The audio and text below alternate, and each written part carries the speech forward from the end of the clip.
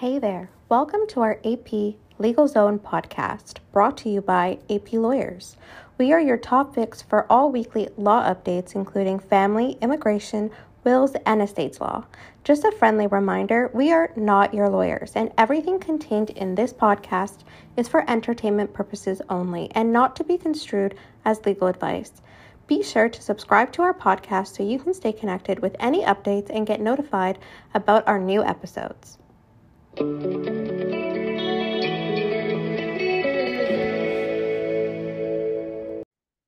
Hello, I'm Angela Princewill, and as some of you may know, I like to think of myself as the poster girl for marriage contracts and cohabitation agreements. I mean, the number of times in my work where people have been surprised about the consequences of, cohabitation or marriage, it's just, mind-boggling things that we take for granted as lawyers that a lot of people don't realize that's the consequence of entering into a relationship or marriage.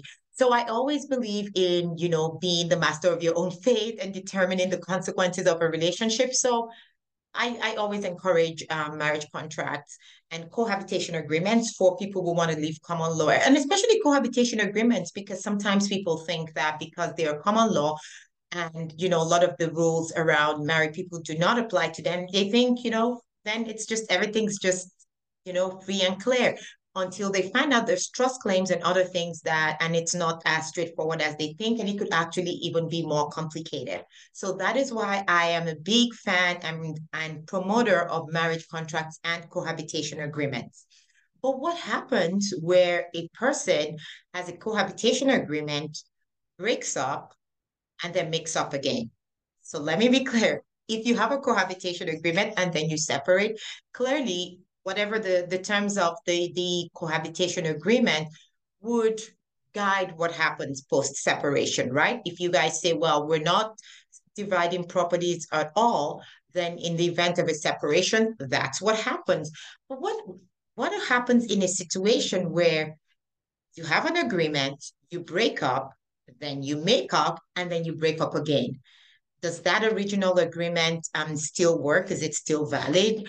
And that's an issue that is not uncommon. And so I'm hoping to address that today. It actually was addressed in a recent decision by the Court of Appeal in Krebs versus Cote. And I mean, this decision is a little over, it's more than a year old, but it's just something, it's a question that I've been asked a couple of times recently. And I'm like, I should share this information. So what happens?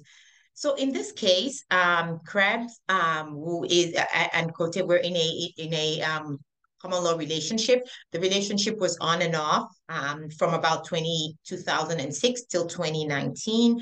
And for most of the relationship, they lived in Mr. Krebs' home. Then the parties separated for the first time in 2012. In 2013, they reconciled and they started living together again in Mr. Krebs' home. And at that point, they entered into a cohabitation agreement. In that cohabitation agreement, they waived property rights, equalization, and spousal support, and said that on a separation, Mr. Krebs would pay Ms. Cote a lump sum of $5,000 and she would leave the home. It also said that if the parties got married, the cohabitation would automatically become a marriage contract. So that was January 2013. Later in 2013, the parties separated again. Mr. Krebs paid the $5,000 as agreed under their cohabitation agreement, and Ms. Cote moved out of the home. Then, come 2014, the parties reconciled and then got married. In 2019, the parties who are now married separated for the final time. So the question now became, following this final separation, are the parties still bound by the cohabitation agreement that they entered into in January 2013? And just in case you weren't keeping up, remember that in January 2013, the agreement said, once they get married, whenever they get married, it would automatically become a marriage contract. And it also said that Miss Cote would receive $5,000 if the parties ever separated. And they did separate in 2013, and she did receive the $5,000, But now they've made up and even gotten married, and now they've separated finally. So the parties really wanted to know, is this original agreement still of any force and effect? And the court said yes.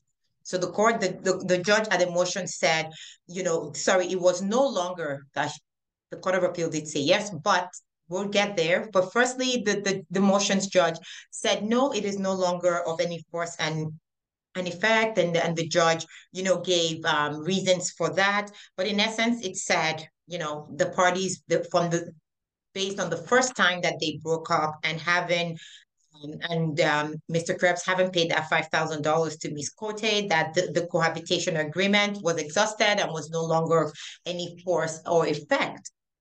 The parties, I mean, of course, it was appealed. And so the parties find themselves in front of the Court of Appeal of Ontario. And the Court of Appeal disagreed with the motions judge, saying that the rule, this rule which applies, and the rule that the motion judge's decision would be valid if this were a separation agreement. But I'll talk about that in a separate video, so just staying on track. The Court of Appeal said no. For cohabitation agreement, it does not, it does not become exhausted. It doesn't become of no force and effect anymore just because the parties have separated and then, subsequently reconcile. And there's good logic for this, right? Because, if the idea is you enter into a cohabitation agreement to have terms that would be of, if, that would be effective or that would guide your cohabitation and then would, set out what should happen in the event of a separation. So even though you separate and then you resume cohabitation, it makes sense for it to still apply because it just means that it explains what would happen the next time if you do separate. So you're sort of not getting into a position that is worse than where you were previously. And that's kind of the logic. And there's this concern that if cohabitation agreements just became of no effect once people separated and then reconciled and all that, then people could do that strategically, right? And that would just be a very easy way for all cohabitation agreements to be set aside. If you sign a cohabitation agreement that you don't like, then you can just easily break up for a few months, make up, and then now all of a sudden that cohabitation agreement is no longer of any force and effect. So it just from that logic, you could see how, it makes sense that the cohabitation agreement should continue to be effective once the parties resumed cohabitation. And that's what the courts found. However, the Court of Appeal did not create a presumption that, cohabitation agreements would always be valid following reconciliation. They just said, we would look at what each agreement, each person, each situation, and we would see what the agreement and the people's and the circumstances of what the agreement says and the circumstances of the parties. So in this particular case, the Court of Appeal says, well, there is nothing, restricting the application of their cohabitation agreement to a defined time.